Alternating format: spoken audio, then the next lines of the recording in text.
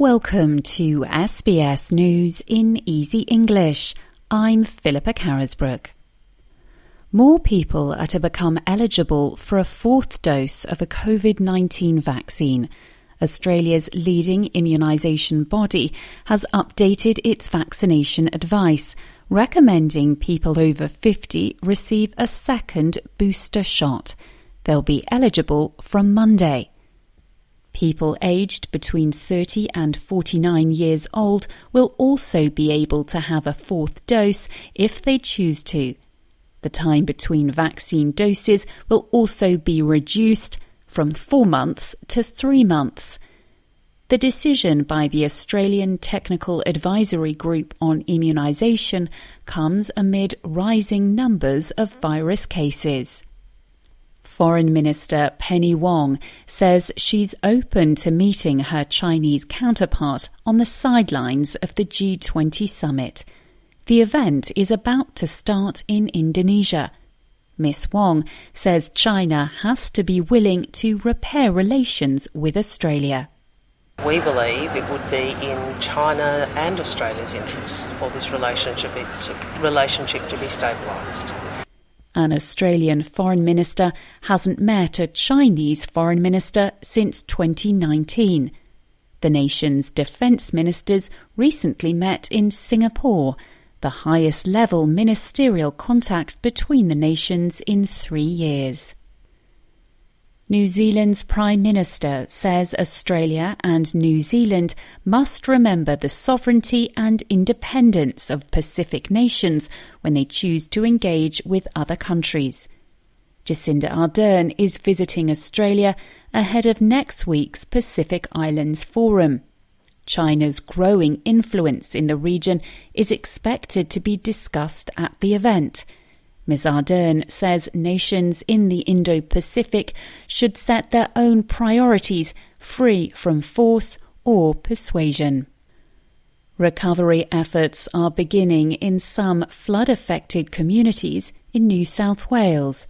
Rain has eased in Sydney and the Central Coast, but authorities say the threat of flooding remains for tens of thousands of people in areas including the Hunter Valley and the mid-North Coast.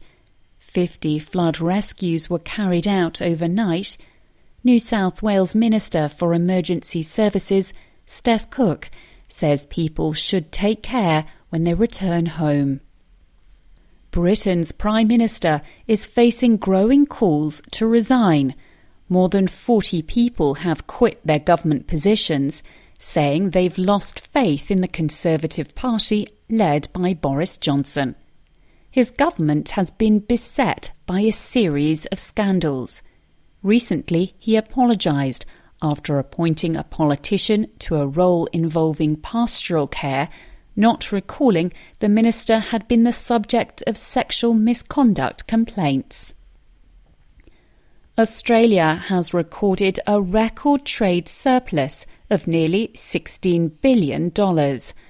A rise in exports of coal and other mineral fuels contributed to the surplus in May.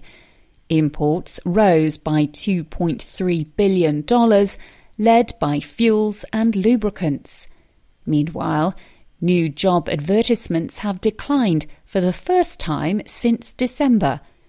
Despite the 2.1% fall in June, job ads are still almost 72% above pre-pandemic levels. Over 400 prisoners are missing in Nigeria, following a raid on a prison. Authorities say 4 inmates, a security guard, and several attackers were killed in the attack on a prison in the capital, Abuja. Islamic State has claimed responsibility. In sport, the Hockeyroos have made it through to the FIH World Cup quarter-finals. The Australian women's team beat South Africa 2-1 in Spain. It was two-time Olympian Mariah Williams' 100th game. The Wiradjuri woman says she's proud to achieve the milestone during NAIDOC week. In tennis, Nick Kyrgios has reached the semi-final at Wimbledon for the first time in his career. The Australian defeated Chile's Christian Garin in the quarter-finals.